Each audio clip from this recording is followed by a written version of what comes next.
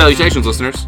Valer Magulis. Nanu. Thank you for tuning in. This is Three Men and a Basement, and we are the Ultra Crepidarians. My name is Colin McLeod. Mark up here. Action Jackson.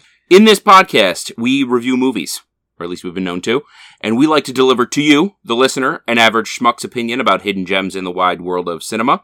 In this show, we try to target movies that are not total blockbuster smashes. We also aim for ones that are not so obscure that you couldn't get your hands on a copy even if you wanted to. Instead, we aim for that delightful sweet spot of movies, right in the middle, movies that are accessible, gettable, forgettable even, perhaps. Usually. And we like to review them and deliver to you our opinion about whether or not you need to dig them out of possible obscurity. Yes. Track them down. The cupboard. The cupboard. The cupboard. And put them in the... I don't know. Maybe... the VHS? Oh. The VCR. Laserdisc. I don't know. What do you put the Netflixes into? A pack of 14th century minstrels. Okay, well you stuff the Netflix right up in those minstrels, and you just let it go. I would argue. Let me push back. This one in particular is a little bit more niche than usual. I would say this is among the most obscure movies that we have done. And we tell you, the audience member, what we liked, what we didn't like, and figure out if you need to go and watch it. What did we review this week that was so obscure? It wasn't, or so they say. It wasn't high. Definitely not high. No. Wasn't medium. Somebody was high, but this time it wasn't me. Yeah. Were you high? What? No. Found him. The movie we watched this evening was the movie Low. And actually, that was a bit of a misnomer to do the high, medium, and low joke, because it is actually L-O. Usually when I discuss this movie with people, they assume I'm using the word low, L-O-W. It is not. It is L-O. Came out in 2009. What are our cherries on this one? Oh, I've Me. never even heard of it. Nope. Didn't know this movie existed until a couple hours ago. That is a very common theme with this movie. I don't doubt that.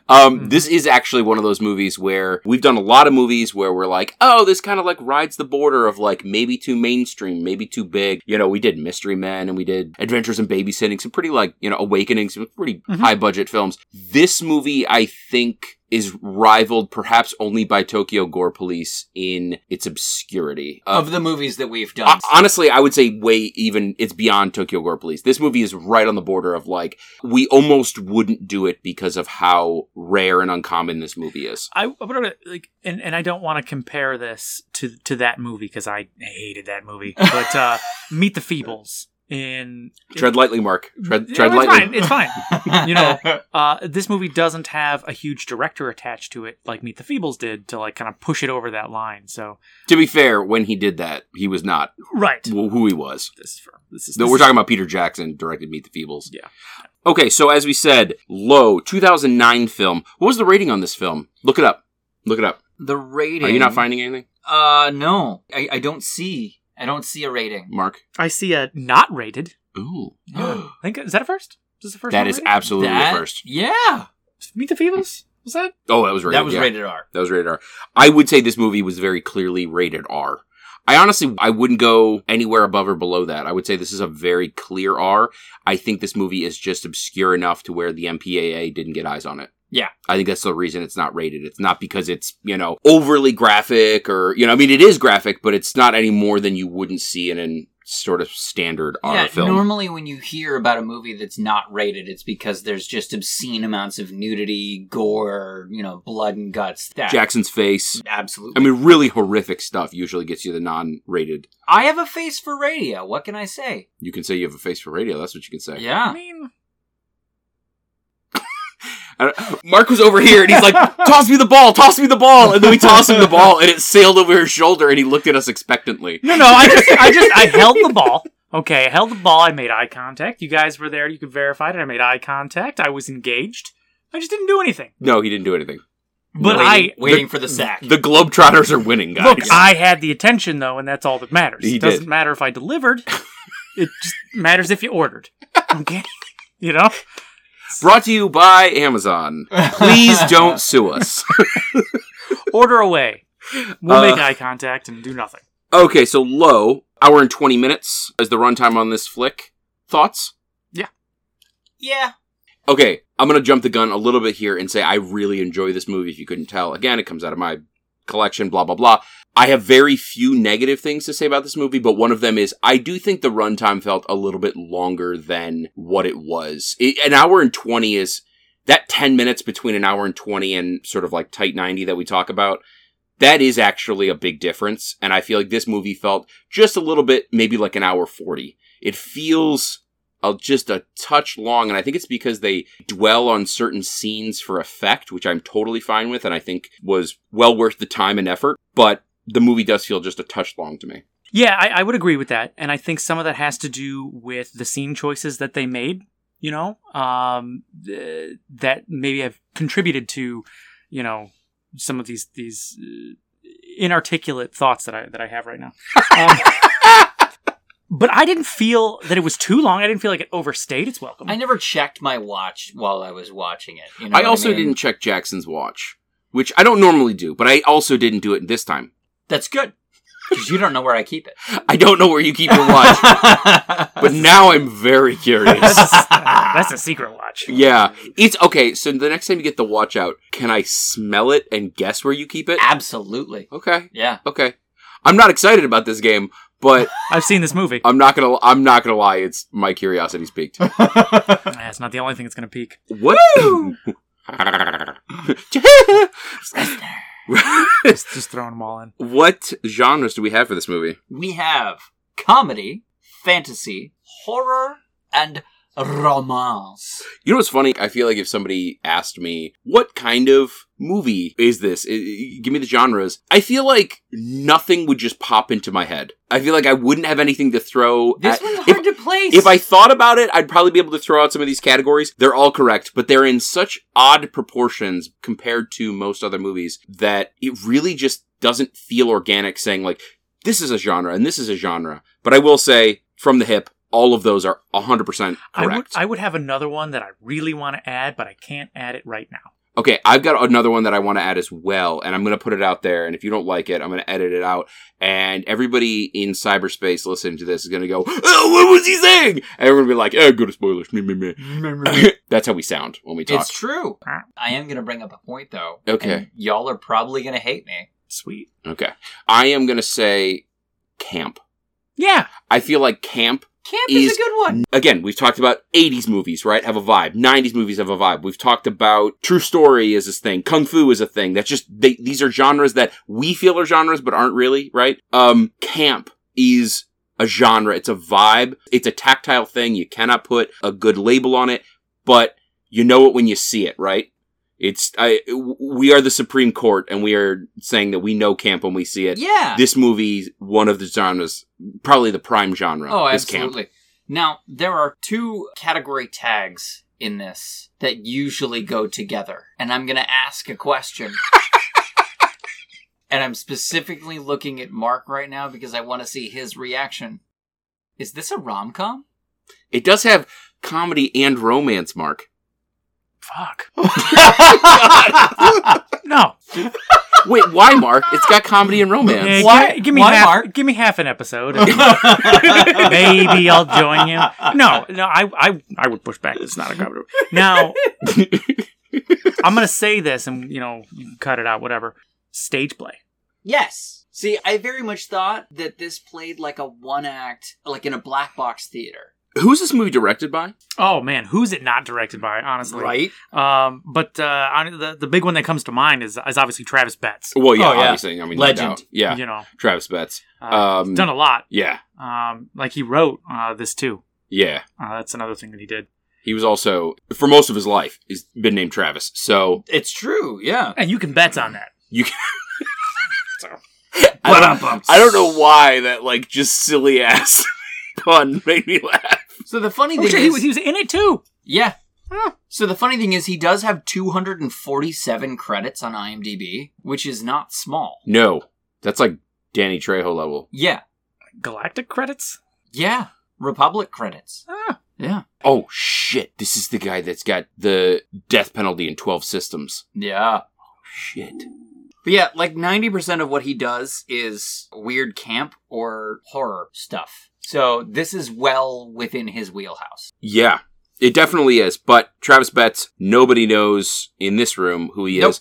But Travis, well done, sir. Yeah. Well done. If you want to come on the podcast and, I don't know. You done made a movie, Travis. You done made a movie. Blow. And we're talking about it. If you want to talk about it, we'll talk about it with you. Yeah, we'll talk about it while you talk about it. Bet you talk about that. You bring Mike Tyson over here? Absolutely. And they know each other. We'll talk. Who do we have in this movie? Big stars. Oh, guys. huge stars. Well, first off, Travis Betts. Yeah. I think we already covered obviously. that. He played one of the characters. Yes. In the movie. I think we got, let's say, 3 main characters here. Yeah. I think the biggest name not biggest name, but like the biggest contributing... star. Yeah. Well, I don't know if you call him the star, protagonist, antagonist. Jeremiah Birkett. Oh. I thought was the biggest personality in this. Maybe he wasn't the main character. Yes. Yeah, right. You're right. But he's the one that kept your interest. Who I thought you were going to say, the star, I would say, of the movie is Ward Roberts. Again, normally we like to give you what else these people have been in. So if you've seen it, you can put a face to a name. These people have been in other things, but again, because we just don't recognize their faces, I can't really give you a good idea of who they played in any of these things with any confidence. Thing is, Jeremiah Birkett was in Evan Almighty as the Ark reporter. I don't remember the Ark reporter from Evan Almighty, but I think I've only seen that movie twice. Ward Roberts was in The Nice Guys, an awesome movie with Russell Crowe and Ryan Gosling. He plays a die-in protester. He's also in the reboot of Westworld. These are big titles, but unfortunately, I don't quite recognize these fellas. And then there's probably only one other person that we want to mention. Yeah, Sarah Lassez? Or how probably Lassez? Lassez? Lassez. How would you pronounce that? It looks French. Lassez? Lassez? Lassez? Lassez? I feel like that's something that you could say to somebody if you wanted to get, our generation doesn't understand what Netflix and chill is, but we might say perhaps have called somebody on a landline and say hey, come on over and Lassez. Something kind of... That's what, I think that's the root. That's what it was. 90s. That's what I was thinking of. Some Budweiser. But, she was Mad Cowgirl in the movie Mad Cowgirl. She played Malicious in the movie Malicious? Oh my god. It's not even giving her... Yep. Whatever. You've never heard of her. Lassez! Okay. So, what was this movie about? Mark, you want to give your patented IMDb summary? Get a hairball? Yes. A man uses a demon to save his girlfriend, but that demon has a nefarious plan. You went really wah there at the end. Yeah.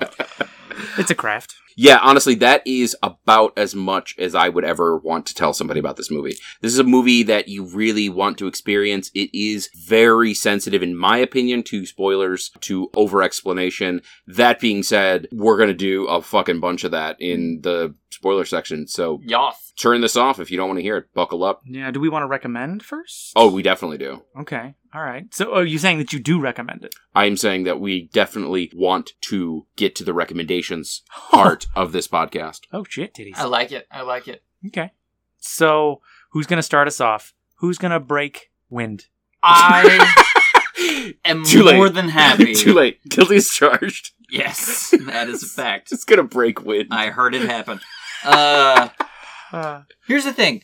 I would recommend this to a select group of people. This wouldn't be a blanket recommendation. This would be you like movies like this. Here's another one you've never heard of. What might these caveats be? I would say I like a lot of horror movies. I like suspense movies. I like suspense horror movies, thrillers, things like that. Things that make you wonder where the story is going. So with that, I would recommend this to other fans of the occult genre or the, suspense horror drama genre. But I wouldn't recommend this to a large group of people. So, I think I can say this before spoilers. This was my poll. This was something that I put on the list. I don't know. And I literally don't know anybody else who has ever heard of this movie. This is, every time I bring it up, fucking crickets. Just blank stares. I fucking love this movie. I'm sorry. I'm gonna show my hand. I love the shit out of this movie. That should never be in question. But Jackson is completely right. It is the kind of movie that speaks to me on a personal, fundamental level. This movie has everything that I love. That being said, it is not for everybody. I would not recommend this movie to a general audience. I would recommend this to people who, if you have a kind of the way I would say we have, if you have a general love of cinema and like exploring new aspects of it, I think this would be a very good movie for you. If you like camp, this is your movie. If you have a really dark sense of humor. Yeah. If you struggle with stuff that's low budget, if you struggle with, again, I'm showing my hand just a little bit here, pre-spoilers. If you struggle with a movie that's based largely in writing and dialogue, like quality writing and dialogue, I would also not recommend this movie to you. My classic movie for that, have you guys ever seen The Libertine with Johnny Depp? No. That is my litmus test for whether or not somebody can appreciate good dialogue. If people have heard of that movie and they've seen it, if they say they like it, I'm like, okay, this person can appreciate good dialogue. Fair. And if they say they hated it, I'm like, well, I'm not going to speak to you anymore. It has not been fun talking to you. This movie is a little like that in that I think if you can appreciate really good quality, witty writing and creativity, this movie I think has it in spades. However, it's got a lot of things that a general audience, it will not appeal to. Yeah, I echo pretty much all of those sentiments, minus the personal connection one that you have, because I'd never heard of it. Try that again. I said I echo. So you're talking about how you had a strong personal connection to the movie, and well, no, I'm saying you really loved everything about it. Ian McClellan. No, I echo most of the same sentiments that you guys had, minus the personal connection that you had with it, just because, I'd never heard of this one before. I enjoyed it for what it was. I would agree. I wouldn't recommend this to all audiences. This felt very art to me, and I think that's where it belongs. Yeah, for me, I think another group of people that I would recommend this to is lovers of independent film. Yeah. Mm-hmm. Yeah. Like, if you really like the whole, Sundance Film Festival kind of movies, I would put this in your camp. Yeah. Or Moonsit movies. Yes. Moonsit is also I feel like Sundance, they tend to be, a little bit more lively, a little more cheery. little bit more Moonsit are really, they're stationary. Yep. Yeah, I get it. Static. I get it. But yeah, general audience is absolutely not. No. I think that the movie underneath this, or I don't want to say message, but once you've seen the whole thing and had a chance to sort of digest it for a few minutes, it's a different movie than it is as you're watching it. I think that there are elements in this movie that some people will find repulsive, but that's just the dressing on top. I think with this one for me, I would draw a distinction between I'm going to go back to a metaphor here, but the cake and the icing. I think the icing on this movie is repulsive and is going to turn a lot of people away, but the cake underneath it is worth it. Which is not totally unlike Goon, right? We did last week, right? Yeah. Goon, a lot of dick and fart jokes, a lot of crass humor, but underneath, really wholesome actually movie. Kind of I don't want to say a deep, deep movie, but it's, wholesome and, all right, I'll say deep. I'll say, I'll take the plunge and say deep. Okay, are we ready to blah, blah, blah, blah, blah, blah, blah, blah, blah, blah. Did that work? I think that worked. I thought steam was going to come out his ears. You got all by the... I did get all your... I like the... Okay, we're in spoilers. All of those funny-ass sounds that Mark and Jackson were making and the really cool sounds I was making indicate that you are now in spoiler territory. Ruh-roh! So if you don't want this movie spoiled, press pause on the podcast. Stop it. Go watch the movie immediately. Come back. Listen to the podcast twice so we get twice as many downloads. And we cash in on that sweet, sweet bank. Yo! Oh, yeah. Guys, we are getting tens of downloads. Yes! But that's multiple digits. That's more than one digit. Oh. Yeah. I mean, less than 3, but still a lot of digits. I love me a good digit. Yeah. I see you, Alex. I see you. Shaking that ass. Shaking that ass. I see you, Alex. Shaking that ass. I'm sorry. The cadence. I got swept up in the cadence. Well, yeah. It's very sexual. Okay, so... How's this movie start? It starts with a guy in a circle. Yeah.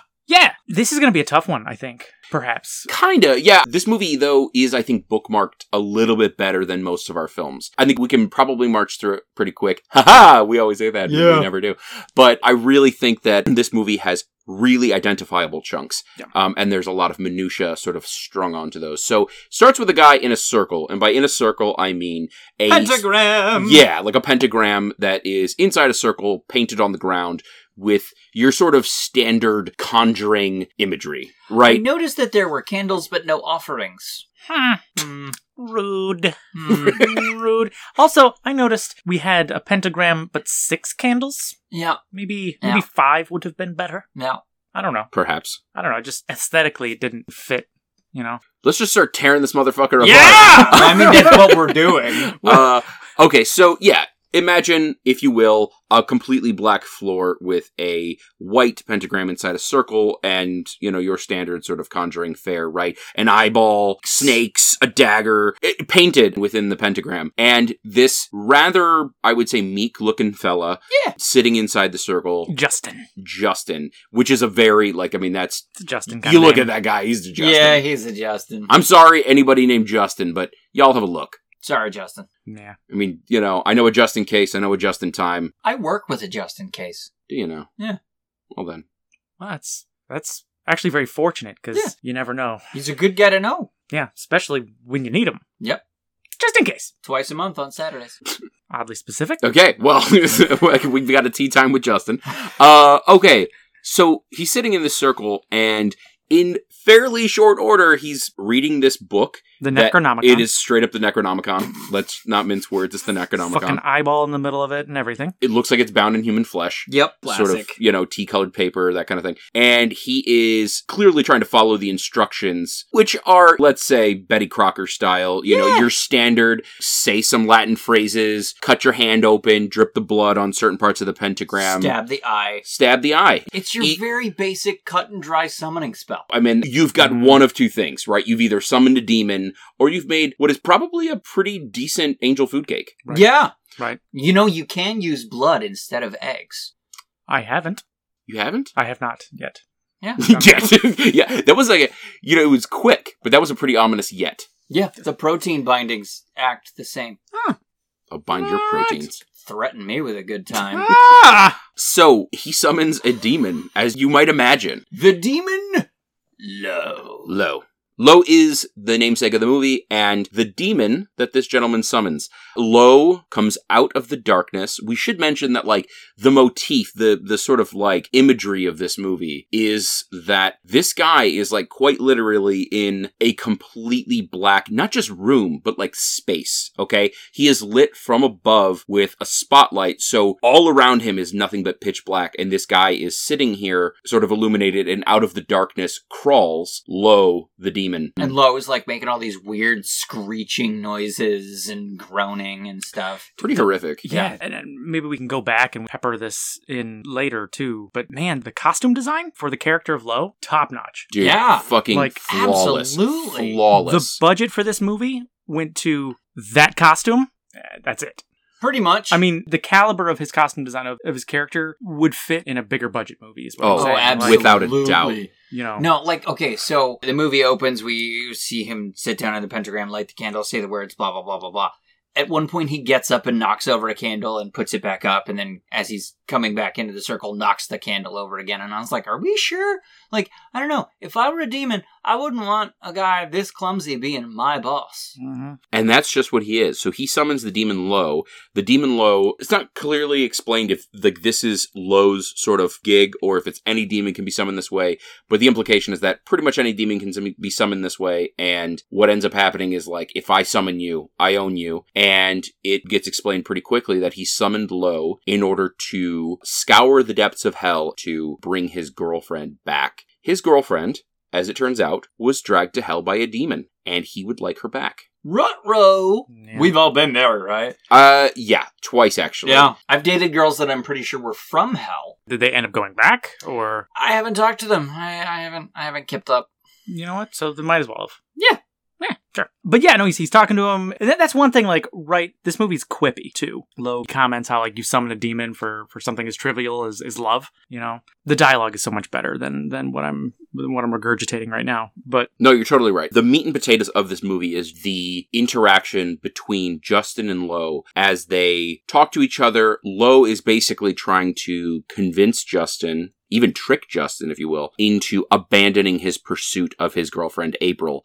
Justin, meanwhile, is sort of like holding the line and saying, no, I summoned you. I own you. You will find April and bring her to me. And the movie, we'll go through a few more beats, but the movie is basically this back and forth between the two of them, ultimately culminating in the climax, which we will get to. So the first thing that, like, it sort of cuts to, which it just fucking, oh God, I'm going to say this so many times throughout this. I'm sorry if you're going to get tired of hearing it. This movie's so fucking creative. It's so absolutely. creative. I can't say it enough. It's so fucking creative, especially for the budget. There's nothing that I love seeing more than a movie that has a limited or even shoestring budget and manages to get around that by creative means. And this movie, usually if I'm having this conversation, is the movie I bring up. So basically what they need to do is exposition, right? You need backstory on how April got dragged to hell, why she would be dragged to hell, what the fuck is happening.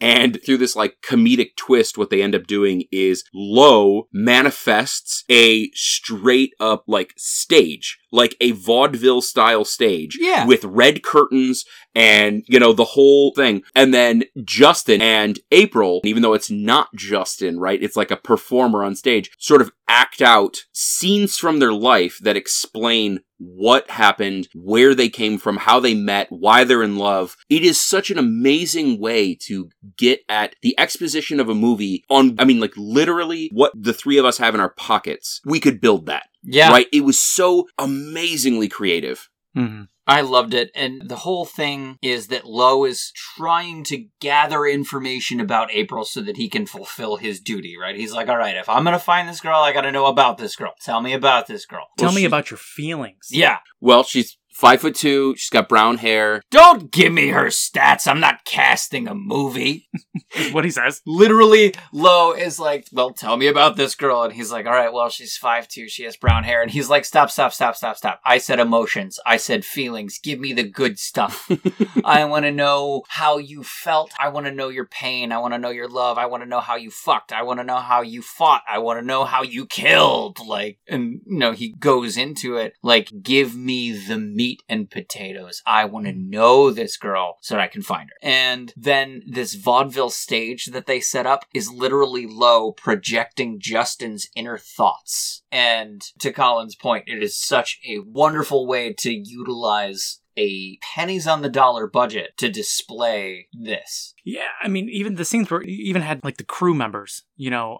Off on, like, stage left and stage right. Yeah, so, like, every time the camera would kind of pivot, you know, when you're focusing on Justin or you'd see a green room. Yeah, and then you'd see some people back there just kind of, like, watching. Or, like at one point holding what is very clearly a script and, like, preparing their lines for the next time they're on stage, and they're right? smoking a cigarette, Mm-hmm. they're having a beer, you know, doing whatever. But that's it. Yeah. You know, they're literally just dressing. Okay, so you know, we get that initial kind of introduction. Then we're introduced to another demon. Jeez Louise. That's his name. He comes equipped with a little song and ditty. Yeah. Where it just kind of like spells out that, guess what? April was a demon. Gasp. Le gasp. Le gasp. Don't say, I don't speak French, Jackson. Stop this. I don't understand what you're saying. I mean, oh my God. Listen. But and that was a cute little ditty, you know? Yeah, it was very much like an 80s prom, you know, like 80s power ballad about April and how she's think Teen Angel, you know, yes. Like just up on stage, kind of rocking back and forth, sequin jacket. Oh, Teen Angel. With just like some zombies in the background, like playing drums. But and, instead of Teen Angel, it was Demon Girl. Demon Girl. Yep. Yeah. We set Mark up for that, and he just kind of... It's what I'm known for. Just whiffed it. They call him Mr. Pig. Thanks for that. Okay, so... I'm going to pull this knife out of Mark's bag and hand it back to us. All right, so what's next here? So we go through that little ditty, then we go back to Lo. Yeah, I think the song kind of like served two purposes. In addition to all of the other funny shit that's happened, it was a very funny and unexpected interjection. It really catches the audience by surprise, but it also serves to illustrate the point that, like, April is a demon. Yep. And B, and arguably more importantly, she was not just a demon, she was Hell's MVP. Yeah. She was Rookie of the Year. Yeah. She pitched a no-hitter every time. Super brutal, killing people, slaying people, torturing people. Also, a little bit of her origin story. There was like a soldier on the battlefield and some demon ripped that soldier's heart out and put it in a stone. And then from that stone rose April. Yeah. But not called April. They keep saying she doesn't have a name and she's not a she. Yep. Like, it is an it and it's a demon. So basically to Justin, get it out of your fucking head that you were in love with a girl. You were in love with an it. Yep. And it was a particularly nasty demon. Yeah. Yeah, man. As I kind of go through the beats of this movie, I'm appreciating it more. Yes. You know? Yes, it's working. It's working. Don't get excited. Okay? All right? It's happening, Jackson. It's happening. Promise myself I wouldn't cry. And I'll save my epiphanies for the end of the narrative exploration. Okay, so we get the song and ditty. We go back. Now Lo is trying to convince Justin that April was a terrible, terrible thing. Yeah, basically was like, were you not watching the song that fella just did? She was the worst. Meanwhile, Justin is kind of having a psychotic break. Lo keeps talking about it. His mind is leaking and the circle closes in on him. And it's basically like he's going a little bit crazy. Where he sliced his hand in order to drip blood on the eyeball painted in the pentagram in the beginning of the movie, his hand begins to speak to him. In his own voice. In his own voice. Like animatronic mouthpiece and all. Yes, which is amazing. I loved that so much. The fucking latex hand, and you could just see the thumb muscle move up and down, and the mouth on the slit on the hand would open and close when it talked. It was fucking beautiful. Awesome. Yeah, so he basically is like arguing with his hand through some of this movie. We've all been there. Not me. I mean, I have. I mean, I've argued with Mark's hand. We don't talk about that. And I've argued with the hand of God. Definitely at work, I have looked at my hands and gone, what are you doing? What does it say back? Nothing. It's a hand. What the fuck? Yeah. You know what your problem is? You don't summon a demon first. Oh, is that what that's your problem right there. Yeah, see, I was going to go mime hand, but like that makes more sense. See, yeah, no, it's a demon thing. That's the problem. I've never actually looked at the instructions. I just kind of do it. Yep. No, you got to sit down. You got to do the work, Jackson. Okay, there's no shortcuts in life. Man, it's worse than IKEA. You want your hand to talk to you, you summon a demon. We've talked about this. All the time. All the time. Okay, so the next scene, rather, I mean, I feel like this movie, the scenes are just, it's all kind of one scene, really. Basically, yes. It very much plays out like a one-act show, like a one-man, one-act show, in that there are no scene cuts. He never leaves the room. He never leaves the circle. He's in that one spot. Yep. This is a good time to call back to what I said earlier, pre-spoilers, about comparing it to The Libertine and being able to appreciate good quality dialogue and creativity. Because that is what makes this movie interesting and engaging. You absolutely cannot enjoy this movie if you don't enjoy those two things, because, like they said, it is literally a guy, not even in a room. There's nothing else to focus on. It is a guy in a spotlight in a field of black. Yeah. Which sounds really bad until you watch it and you're like, oh, they pulled it off. Yep. So I think the next bit is where Lo brings up May and June. Yes. Oh, yeah. May and June were lovers. Let me just kind of set the scene. We've got like a red sheet in the background. Everything is still black, but now we've got like a red sheet and we've got two, I mean, they were naked bodies, but like the details weren't there. It was just silhouettes. Yeah. Kinda. I think it started as silhouettes. It basically, imagine like a sheet soaked with red, soaked with something akin to blood, and people sort of like writhing against it. Right. So it's less silhouette-y in the sense that you can still make out aspects of them, but it's all misshapen because they're pressed against the sheet, and the detail is lost because you're looking through a wet sheet. Right.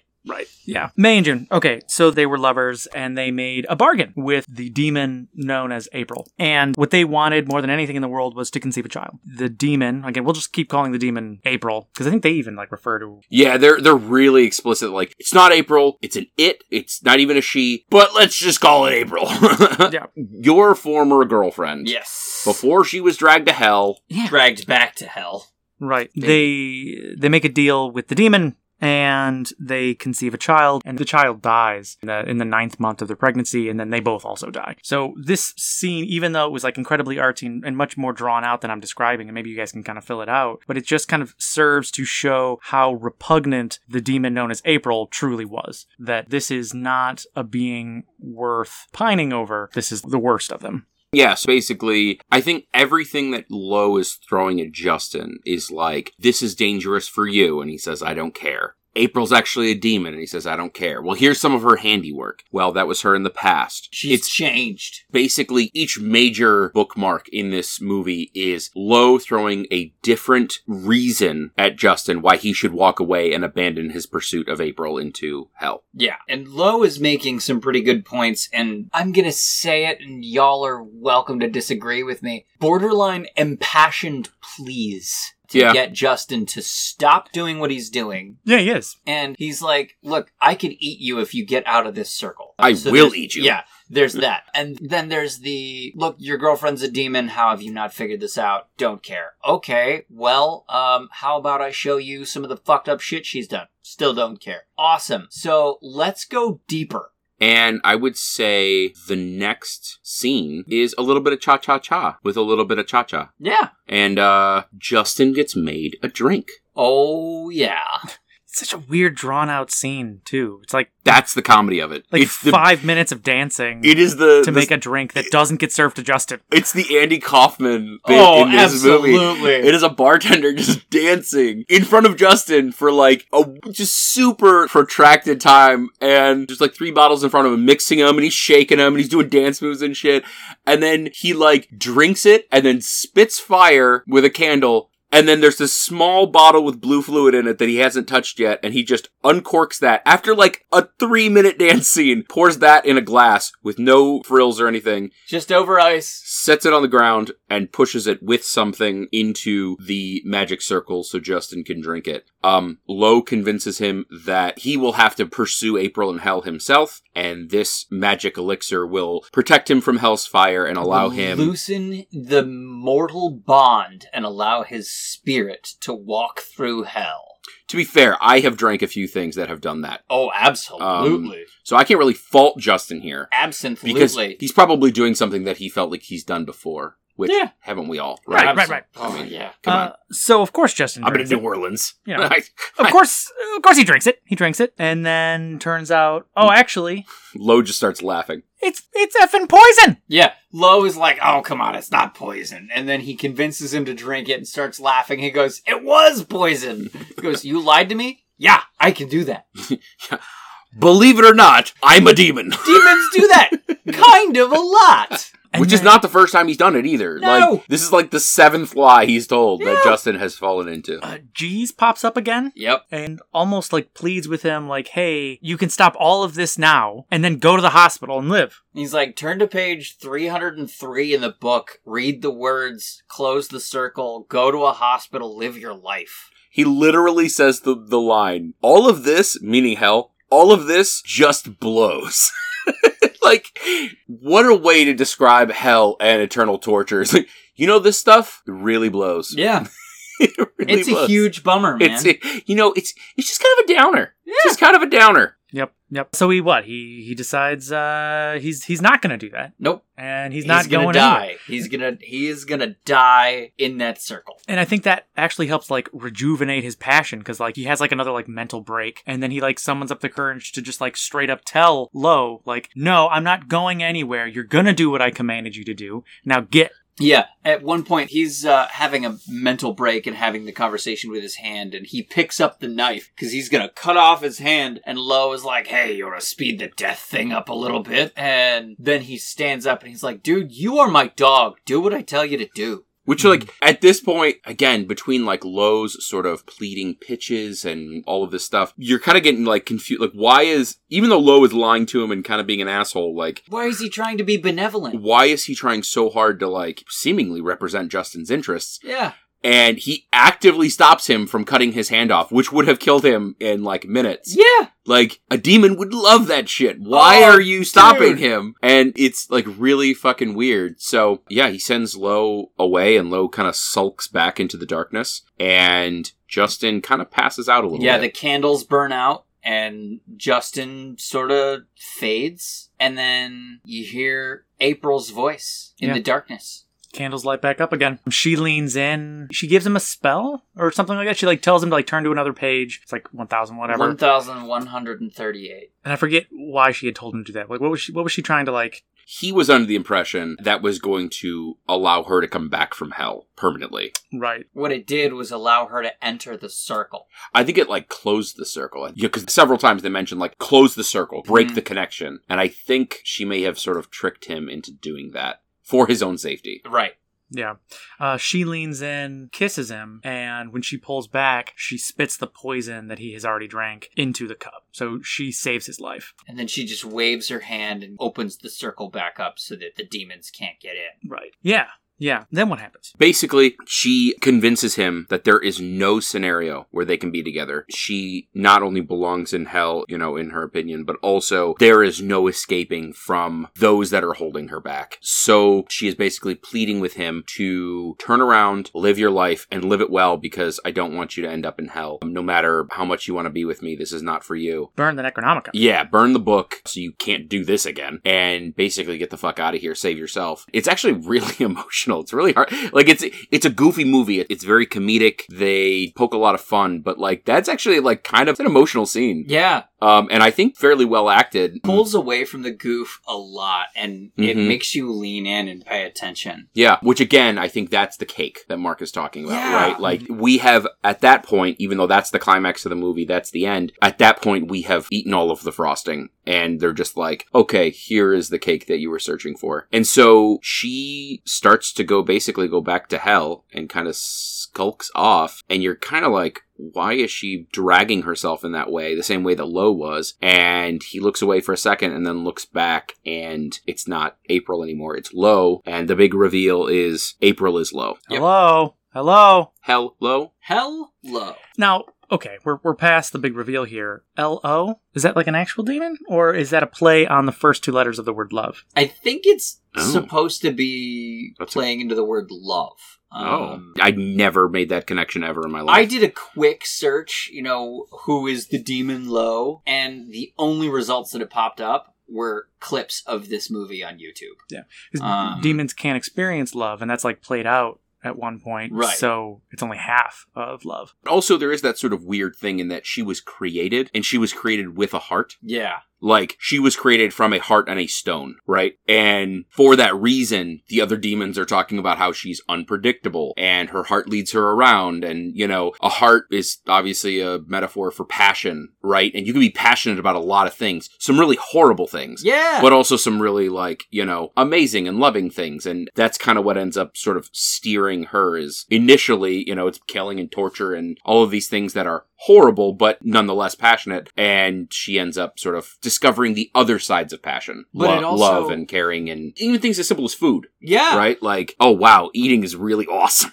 It feels good. This is what feel-good passion, is like. It's very clear, so once you get past the big reveal that April is Lo, you look back at the movie, and you're like, if April was Lo, why was Lo fucking with Justin the entire time? Why was Lo deceiving and playing tricks and being, all cutesy and silly and goofy and, poisoning him? And are you asking, or are you? No, I'm saying that that's the viewers, that's what it's begging the question. Yeah, and it's begging the question, why was he like this the whole time? Why didn't he just say it? But he's a demon. Yeah. That's what they do. But also, I don't think it's quite that simple. I think it was a demonstration that Justin loved her for what she was, right? Like, it wasn't, Justin didn't love her because he thought she was another person. He didn't love her because he thought her past was squeaky clean. He didn't love her in spite of himself. he loved her and would pursue her whether it meant his own life, his own damnation, whether she was terrible, whether she was a threat to him. He loved her no matter what. It was a demonstration of love in a context where we can't be together. I have nothing to lose. I want to know if you really loved me for me or if it was just circumstances. And through all the things that Justin did, he demonstrated he had a genuine and pure love for her. And even at the end, when he realizes April is Lowe, doesn't turn away. I think that was Lowe's motivation for sort of teasing this out of him, right? Trying to prod him and trying to make him turn away. And his determination is the demonstration. Right. Yeah, I think that the drink bit, the whole I'm lying to you thing, I think when you first watch it, it plays off as like,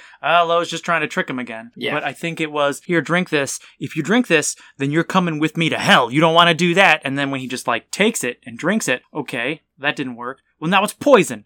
Save yourself. Close out the circle, get to a hospital, live your life. I don't think that it was meant to be, hey, I tricked you now with poison. I think it was meant, okay, well, this didn't work to push Justin away. Now it's actually poison, and now you're going to do it to save your own self. I think that Literally said, or Lowe literally said, if you die here, you will stay here. Yeah. With, like, concern in his or her voice, right? Their voice, yeah. If you die here, you will stay here. There's no equivocation. If you don't close this circle and get to a fucking hospital, you're going to hell. And you've seen what hell and you've seen it. Yeah, there's no, like, mincing words. You've seen people who are... And he just marches on, and it really, demonstrates that in the classical sense, right? His love is pure. Right. This movie's definitely better after you watch it. I think I enjoyed the movie a lot more once we turned it off and I had some time to digest it than I did as I went through it beat for beat. There have definitely been movies that I said I enjoyed this more once I turned it off. But I don't mean that in like a... Meet the Feebles. Yeah. Yeah. Well, no, I know what you mean. No, I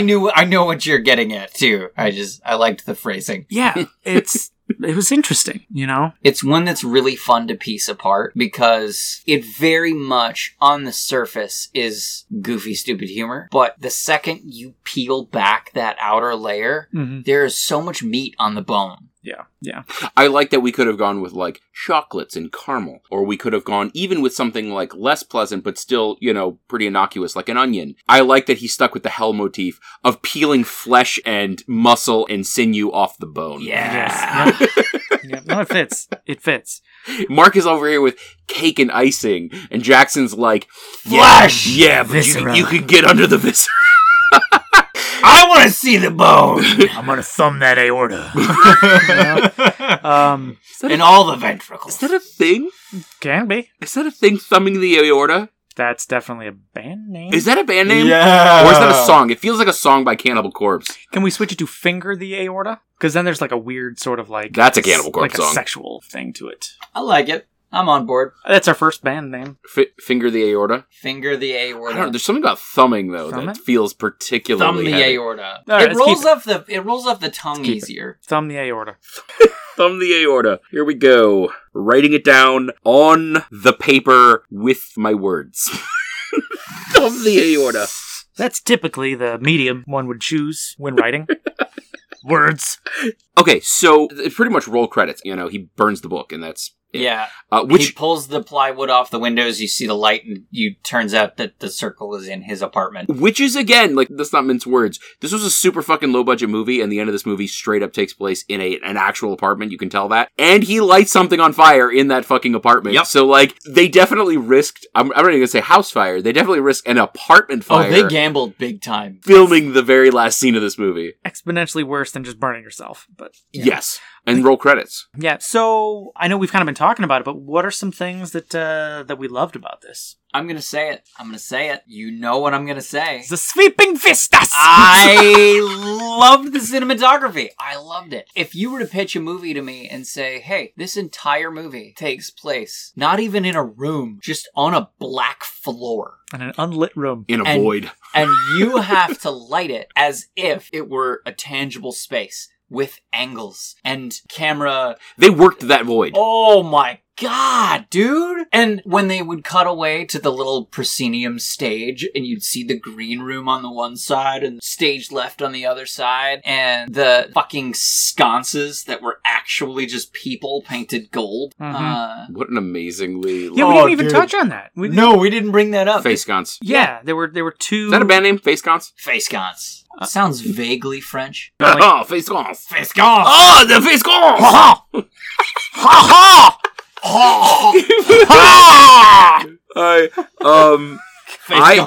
I have a buddy who listens to the podcast, Jeremy, and he will appreciate our spot-on French accents there. Yes! And I'm sure that he will go to his family, who are all in France, and he will go to them and say, Face sconce. Face sconce.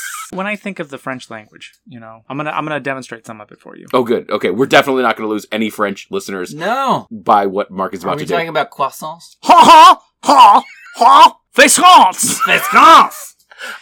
No, we didn't lose any listeners. I just described the plot of the movie. Oh, yeah. Yeah. Who was the second? Ha! That really kind of... Oh, yeah. I did. I was wondering. Yeah. Yeah. Geese actually are part French. Honk! Honk!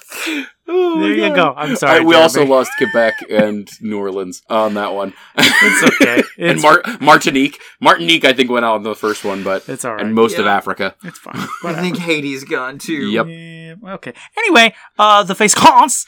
It starts off like the traditional, smiling face, frowning face that you see in theater. But they're actual people, with gold face paint on them. And they use them to comedic effect throughout the movie. It'll not pan up, but it'll kind of show their face to just kind of help add layers. I mean, we only had maybe 5 characters in this entire movie. And that includes some characters that you don't even see the face of with May and June. Like the rat demon. Yeah. Inexplicable. Yep. Yeah, but it's used to comedic effect. Yep. Yeah. So it was an interesting way of using what they had to just add layers to something that they knew was already very basic. And again, I don't mean that negatively. I just think it was a really interesting, unique touch. But the cinematography of it, to take a movie that is set in this setting and be able to shoot it from different angles and to do your close-ups and your conversationals. You're not going to have any Sorkin speak. You're not going to have all the president's men. You'll have some of the president's men. Some of them, maybe 2. Well, there was no walking. No.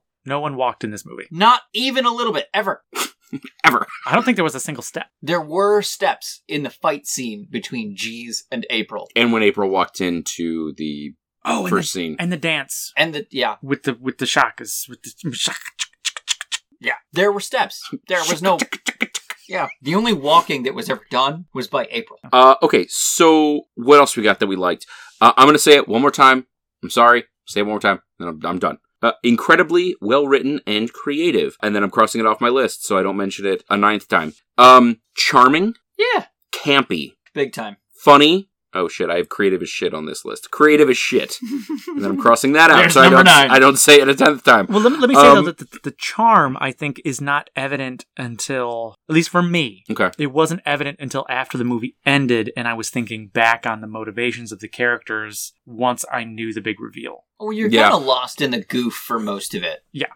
So I actually didn't explain this in the beginning. I usually explain where I come across a movie in the very beginning of the podcast. But for this movie, I literally found this randomly on Netflix, and I am not a Netflix deep cataloger. I don't go into the really the shit movies of Netflix, which this I think would unfortunately fall into. But it got kind of lost in the riffraff. I don't know what made me put it on, but I put it on and I fucking loved it. And then less than a year later, it was off of Netflix. Could not be found. It took me at least 5 years to find this movie on the internet. I paid so much money for this by my own standards. I try to get movies really cheaply because I'm a collector. I know what I would pay for a movie. It's usually between $1.50 and $3. This movie I paid, I don't know what I paid, but it was way more than I normally do because I wanted it in my fucking collection. So anyway, that is the backstory of me sort of finding this movie, making sure that it's in, it being present when we cultivated the original list, and it actually influenced we had a few lists that we were choosing from, and it influenced the selection of the list because this was one of the movies that I really wanted to do, and it was high on the list we ended up doing. Okay, so that being said, 2 things that I really, really want to talk about from this movie. 1, this movie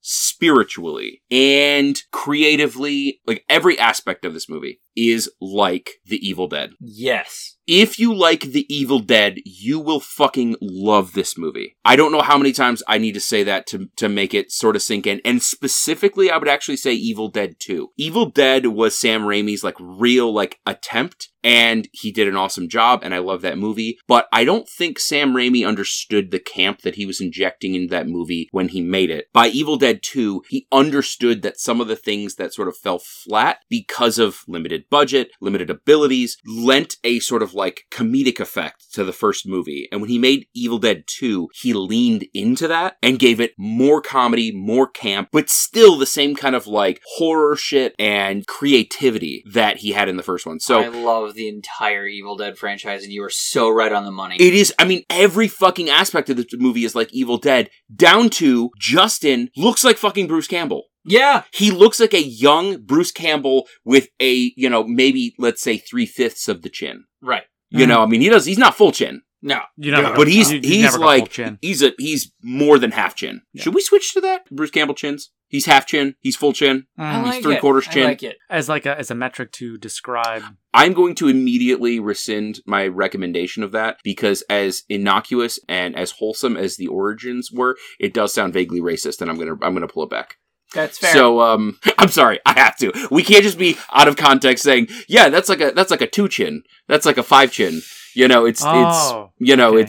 was an honest mistake. I'm picking up what you're throwing down. It was an honest mistake. We're not going to do that. But let's just say Bruce Campbell is a treasure. He has quite a chin. And this guy doesn't have quite the chin. But he's there. He's on his way. Okay, so the Evil Dead comparison, again, I forgot to mention that in pre-spoilers, but we could have, and that is something that I really wanted to discuss. Okay, so one thing that I loved about this movie was the overt, but also subtle Faust connections. Yes. This movie, I actually forgot how much Faust was in this movie, and when he first meets April, Faust has not been mentioned, and could not remember it for the life of me. I had to look it up, but I think it's called the Jewel Song, which is the sort of chief song, the most recognizable song from Faust, the opera. It's the one that goes, na na na na na na na na na na na na na na na na na, that one. If you've ever seen the movie Tombstone, it's featured in that movie while they're watching. Absolute favorite movies. Fucking amazing. Tombstone's a great movie. It's featured in that while they're watching Faust on the stage. You've definitely heard this song before. And if you haven't, if you don't recognize it, I recommend looking it up. It's a beautiful song. And it's amazing because whenever Faust was fucking penned, let's say the 17th century or some shit like that, 18th century, I feel like their definition of what was creepy and not creepy was very different than ours. Oh, yeah. But I feel like somehow fucking 200, 300 years later, I feel like that song still conveys that sort of it's beautiful, but it's creepy. In the way that the devil, I feel, would be, right? The funny thing is, you don't, most songs you would transpose into a minor key and slow it down to make it creepy. That song doesn't need that. Yeah, it's beautiful, and you're like, oh, this is amazing. It's what it kind of makes your skin crawl at the same time. This is definitely the kind of thing that would be playing if I was having a conversation with the devil. It's sexy and entrancing, but at the same time, it is a haunting something's melody. wrong. Something's wrong. I should know. Haunting melody. Yeah, that is playing the first time he meets April, and you're like, oh shit. They're really being explicit about this. And then Lowe mentions in conversation, have you ever read, forget the full title, it's the life and history. The tragical history of the life and death of Dr. Faust. There it is. It was Jeeves that brought it up. He walks up and he's holding the book. Yes. And then later, he buys that book for April as a Christmas present. And then she asks what it's about, and he says it's a guy who, sells his soul to the devil for knowledge and power. And she just laughs, and she's like, that's stupid. That's stupid. Which it is. Come on, it is. It's a really, really, strong through line in the movie. And it's, in some ways, I think, representative of their relationship, right? It's he is so enthralled with her that he is willing to not sell his soul to the devil himself, but go to hell for her in order to stay with her. But she knows enough about hell to not let him. And it's this sort of exchange of goods from the perspective of love, right? He demonstrates his love through his willingness to do horrible things to himself in order to be with her. And she is willing to spend eternity without him to protect him from that. This movie movie. It's also got elements of, again, Faust is strong. Evil Dead is super strong. Oh, yeah. But another thing that goes a little bit unspoken in this movie, another sort of like operatic line, is Orpheus and Eurydice, or Eurydice. Orpheus, I don't know how familiar you guys are with that story or that opera, but basically Orpheus uses his lute, L-U-T-E, not L-O-O-T. He's not Bezos. But he uses his lute to get into Hades to retrieve the soul of his loved one, Eurydice or Eurydice. The one caveat is once he retrieves her soul, he cannot look at her while he's taking her back out of Hades. And while he's leading her out of Hades, she is pleading with him. Why aren't you looking at me? Why are you ignoring me? Why are you blah, blah, blah? And the pleas of his love sort of like break his heart, and he ends up turning around, at which point she gets dragged screaming back into the sort of belly of Hades. It has very, for obvious reasons of what I've just described, very strong elements of that. I feel like whoever wrote this movie was intimately familiar with that story. Well, it's loosely attached to the Inferno of Dante's Divine Comedy. You know, Dante's Inferno, the story of the man who lost his love and goes through hell and back to bring her back and ultimately is unsuccessful. Basically, for me, you combine the tragical history of the life and death of Dr. Faust with Dante's Divine Comedy, add quite a bit of goof, and you get Low. For me, this movie is, I'm going to go 60% Evil Dead, and I'm going to say 20% each Faust and Orpheus. Fair. What about you, Mark? How's your percentage go? I'd go probably like 20% this and 80% that. That's fair. Yeah. Wait, Solid. what about the other? I said 20-80. Yeah. You talking about the hidden five? Yeah. The hidden five is definitely going in the other direction. Is the Hidden Five a, like, Jackson 5 cover band? I feel like it's a band, like a Jackson 5 cover band, but They you play never all their songs. actually see them. They play behind, like, a silhouetted curtain. Shit! Like the Gorillas, but with less animatronic. Yeah. The Hidden Five? Yep. Oh, Band name. Oh, okay. Yep. Okay. I mean, we're literally discussing about how it's a band. That's fair. Um, What else we like? Is that it? Do we like anything else? I liked the soundtrack. The score was good. Very evocative. There wasn't a whole lot of music, but, you know, to the point that we just discussed ad nauseum, they really played it up with the ballad. And then the only other real music in the movie is the occasional background music to make a point, and then the two wackadoodle musical numbers. all right, Mark, hearkening back to your point, practical effects. I already mentioned like the costume design. Amazing. Yeah.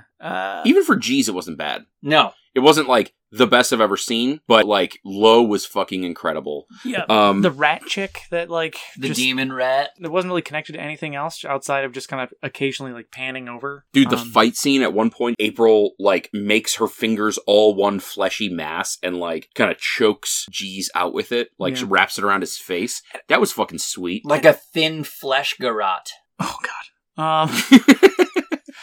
I also think that also feels like a band name, but I feel like Hidden Five is maybe...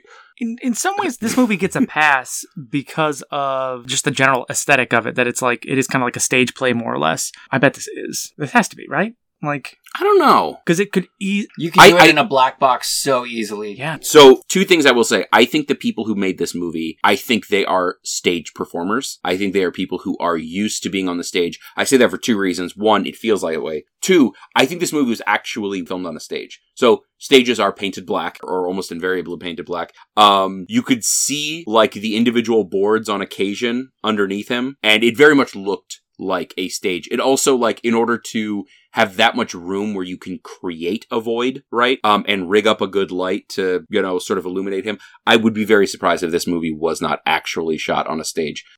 This is the kind of movie, I wrote this down because it, I don't know, popped into my head, but to me, this is the kind of movie that every aspiring actor should hopefully be hoping to participate in something like this. Something that is really genuine, something that is really well written, you know, something that is really creative.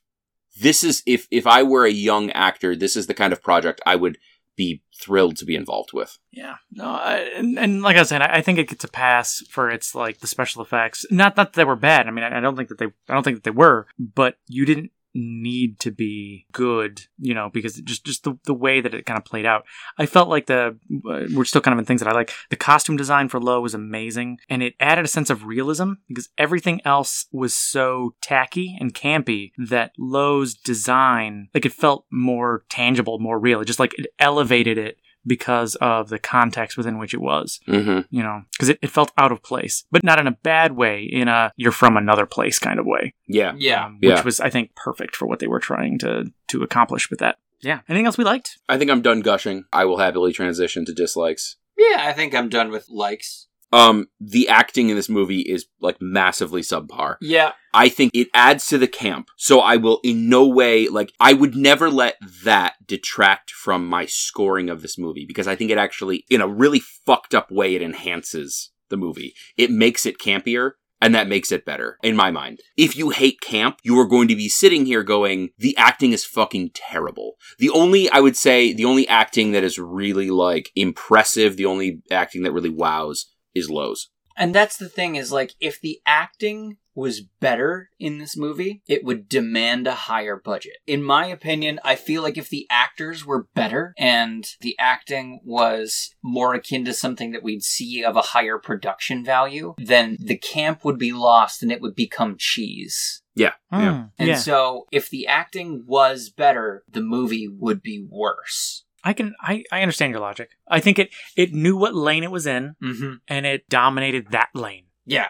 What else did we not like? Honestly, it's hard for me to find something that I didn't like about this movie, and I think that's weird, because this is not one of my favorite movies. This did not wow me in the same way that other films have, but I can find a lot more to dislike about movies that I love than I can about this. Because you give this movie a pass because of what it is. Right. They make no equivocations about the fact that they were on a shoestring budget. This is a low-budget film done by people who loved it, If you were to tell me that... And the camp. Yeah. And the camp. If you were to tell me that this movie had a budget of $250,000, I would be upset. Kind of. Yeah. I think I would be impressed, to be honest, that with a real budget, right, they could reproduce camp that effectively, because unfortunately camp in many respects can only be born out of necessity. Yeah. Right? Well, in some ways, necessity is not the mother of invention. Necessity is the mother of camp. Yeah. Yes. And poverty is the mother of necessity. And jewels are the mother of crabs. I haven't heard that one. Mark, it's pretty well known. I haven't heard that one. No, but Paranormal Activity, that movie. Have you guys seen that movie? Yes. Yeah. That movie isn't that good, but I give it a pass. It punches well above its weight because of the budget that it had. Yeah.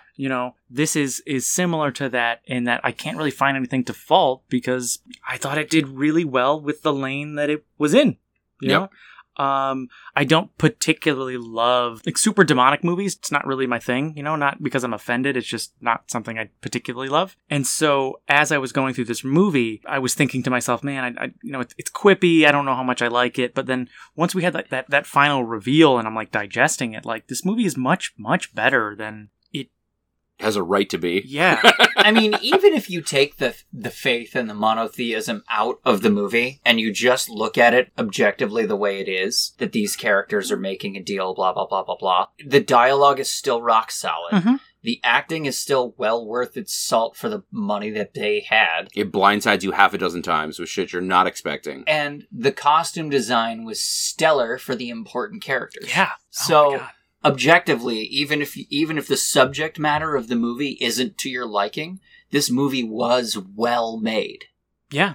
No, it is weird. It is weird that I didn't love this movie, but I don't really have anything bad to say about it. I'm in the same boat. I'm struggling. Two other things that I could mention. Again, I feel weird putting them in dislikes because I don't dislike them. I think they add to the movie. I think they are appropriate for the movie, but I do think a general audience would take issue with them. In addition to the acting, I think a general audience would take issue with what you had mentioned about the score and the soundtrack. There are voids in this movie, and I think a general audience has a tendency to be used to a soundtrack being almost ubiquitous throughout a movie, or should I say a score being ubiquitous throughout a movie.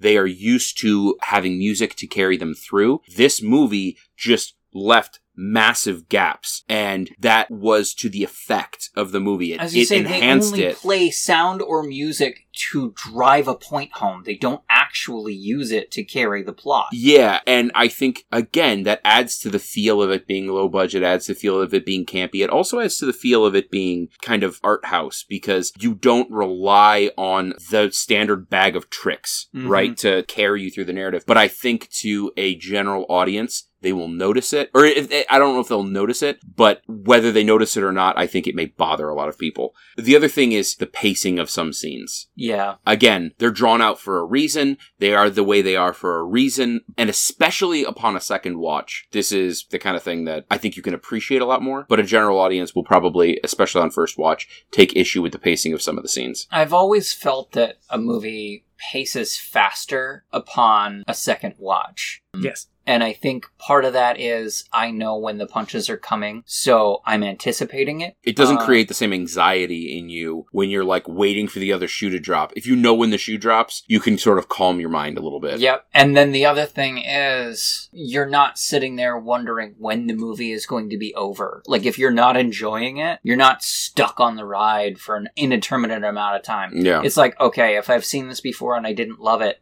at least I know it'll be over in 40 minutes. Mm-hmm. All right. Can we move on to the next section? I'm going to wrap this like a Christmas present. Yeah.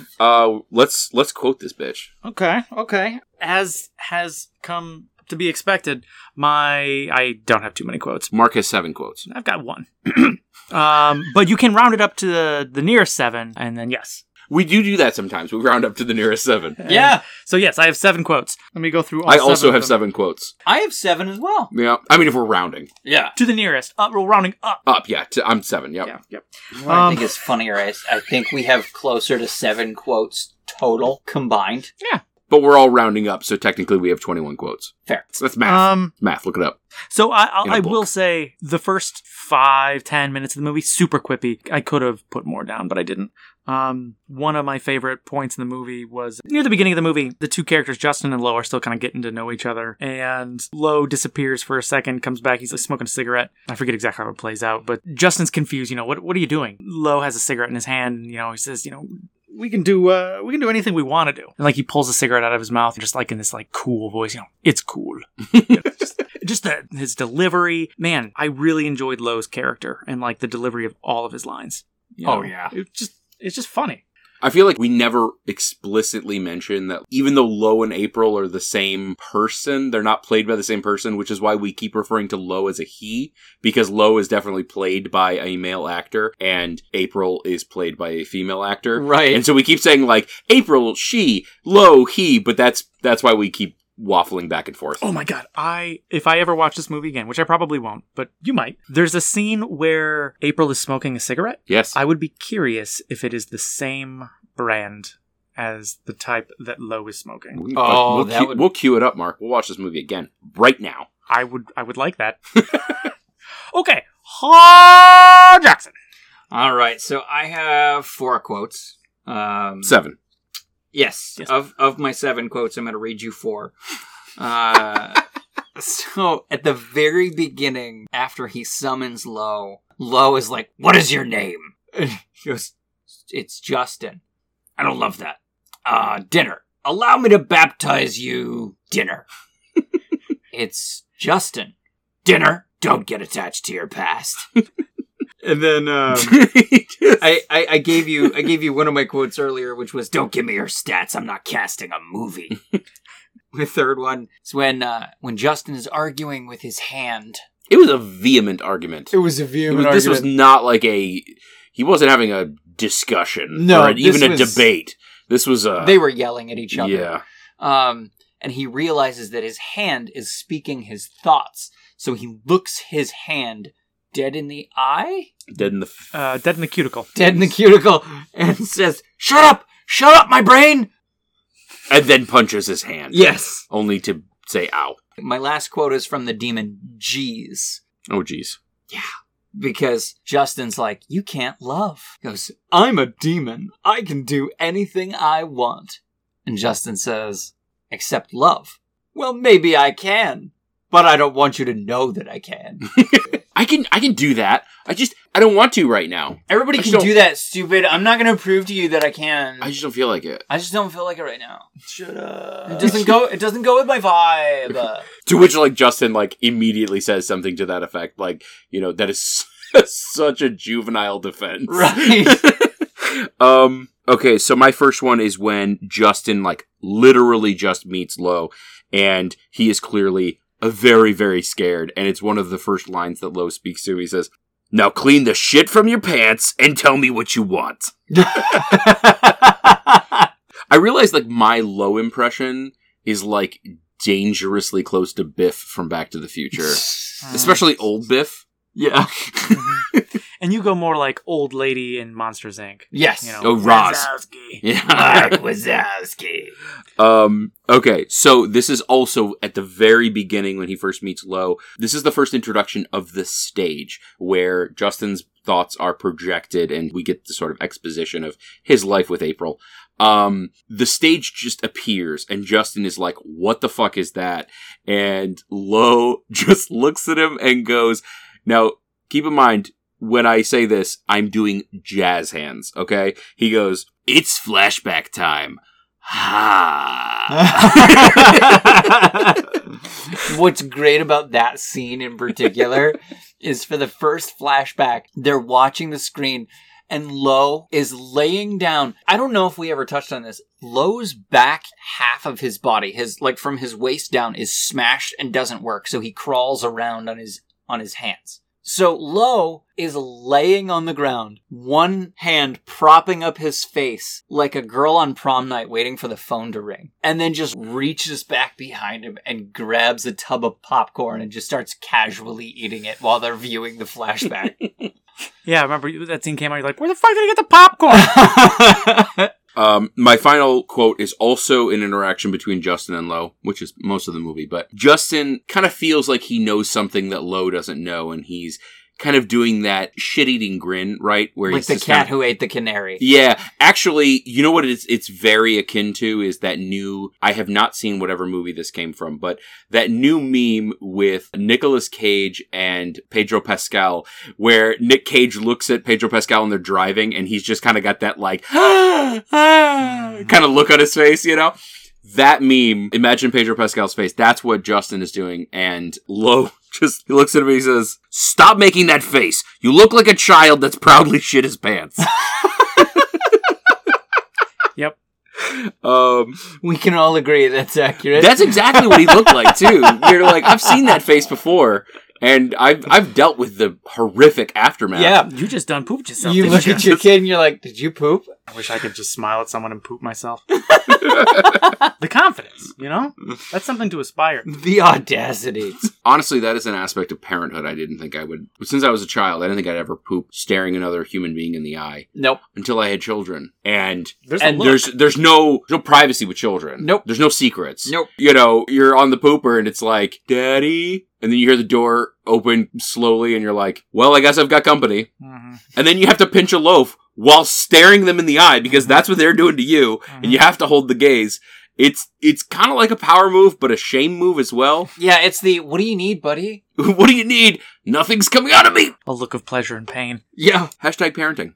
Okay, so are we ready to riggedy raggedy rate? I think we are. All right, who's gonna jump right in this hell pit first? Not I. I don't want to go first. All right, I'll go first. Okay, I'm gonna go with 5.0.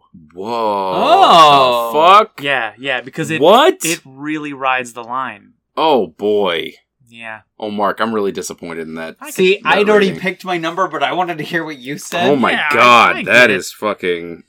It's above the line, Colin. It is not above the line. It is on the line. There's a line. It It is is the line. 5.0. Yeah, but it still rounds up to 7. Wow, I did not think he would go 5.0 on that. That is, He's upset. I am a little upset. I am a little upset at that. Yes, I am. Does it make you feel any better? And it won't, but it's fine. What's your metric? White paint cans. Solid. Obscure. I like a it. bit of a deep match. Yeah. Now, I will say that, like, when we first turned the movie off, I was like, all right, this is getting like a 3. What? Yeah. I don't have the same appreciation. Jackson's gonna get a fucking pen in the neck. I can tell by the look in his face what he's gonna rate this. Good. But it's entirely possible that like tomorrow, after I've continued to digest, because like it's not possible. This is going in stone, Mark. It's not possible to rescind your rating. It's like a pumice. You literally didn't have a single negative thing to say about this movie. But I said that I didn't love it. Right? Right? I cannot believe he's in my basement right now. Jackson, I'm going to commit an act of violence. But no, the longer I go from watching this movie, the more I enjoy it. So it stands to reason that this rating that we do, our little is off the hip, It's not supposed to be a well-reasoned review. No, but it's supposed to be accurate, and that's where you're wrong. It is accurately how I feel. I think if I'm projecting out tomorrow, it'd probably be like a 6, maybe a 7. What the fuck? Say that tonight! But that's not where I'm at tonight. Oh, God! Look, if you're smiling, I'm doing something wrong. Oh, God, he's the worst. This is literally a movie about hell, and you're going to complain about being tortured? You know what? I feel tortured right now. I feel tortured. Good. We had a very good discussion. We did. Everybody was in agreement and we happy. We are still and in Mark agreement. Dunn fucked it up.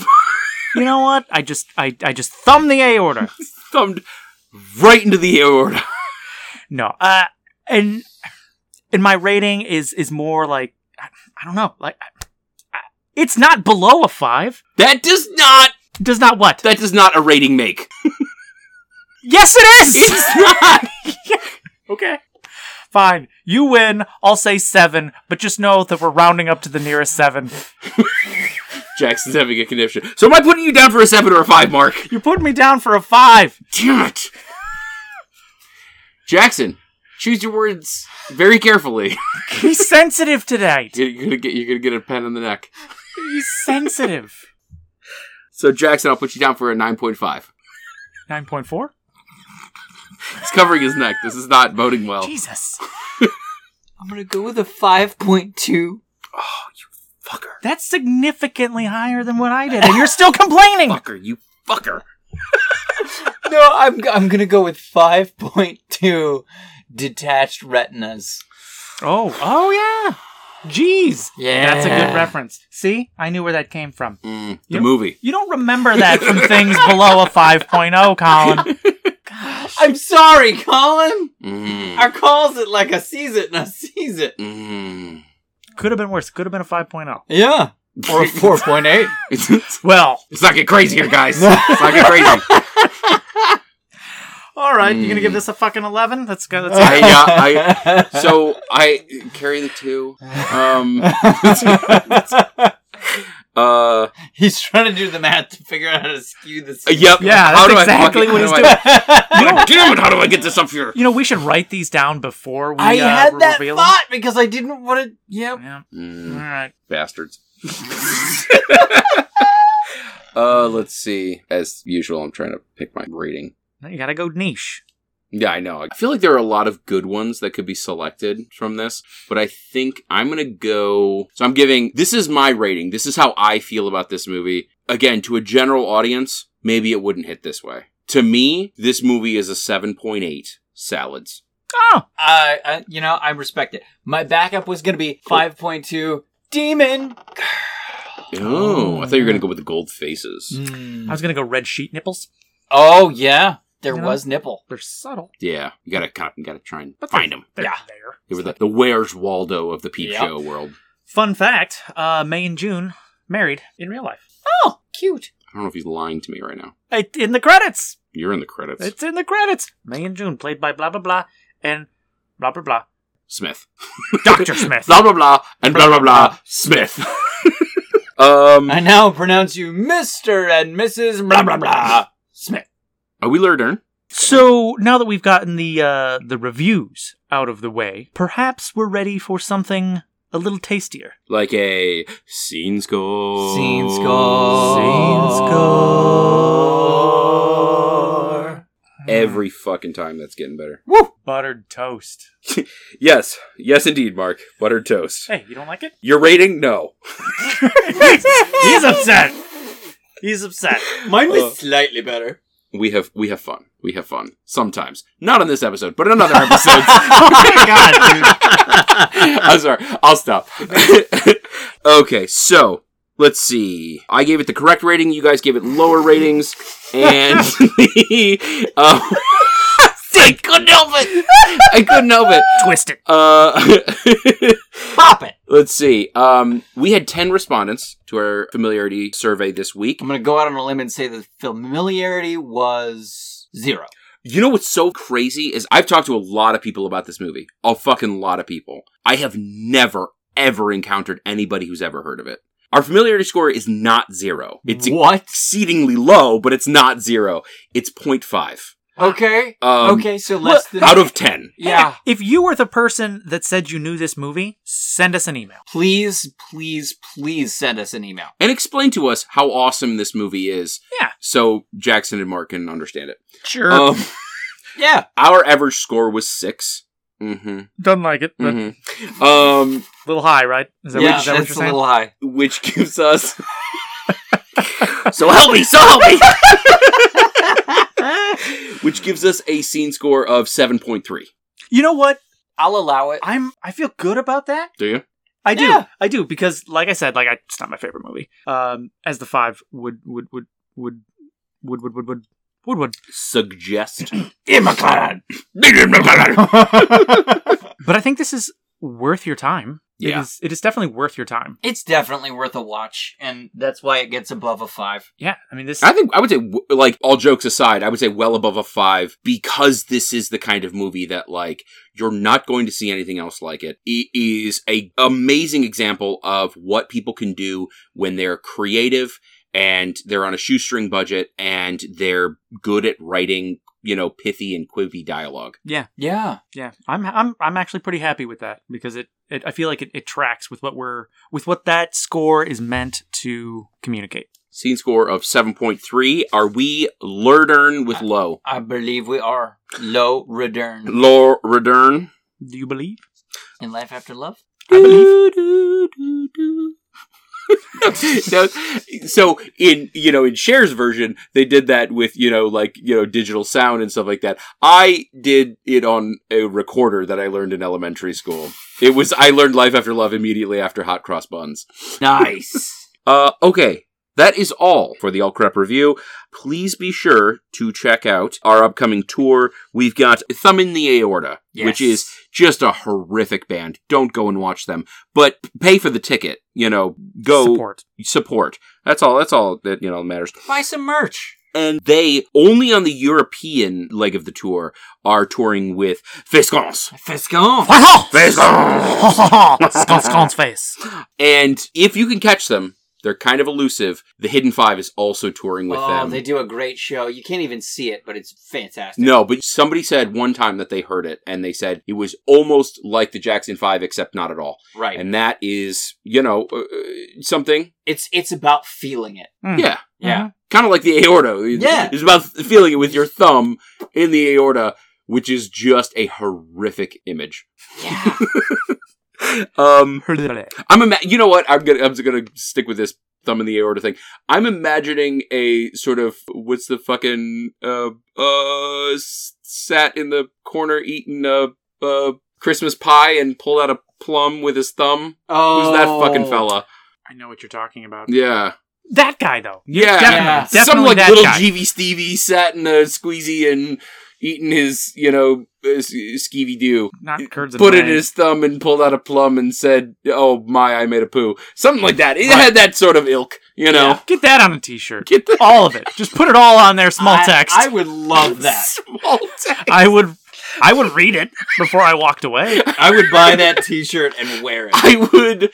I would give a person wearing that t-shirt a wide berth. Just I would give them like 11 to 20 feet. Is that before or after you read it? Okay, so thank you for listening. If you have any ideas for movie reviews, email us at 3, that is the number 3, menandabasement@gmail.com. You can also find us on our website, that's tmaab.podbean.com. TMAAB stands for 3 Men and a Basement! You can also find us on iTunes, Google Play, wherever you find your podcasts. And until then, I am Colin McLeod. Mark up. Action Jackson. And we will see you in cyberspace. Resner. Fascons.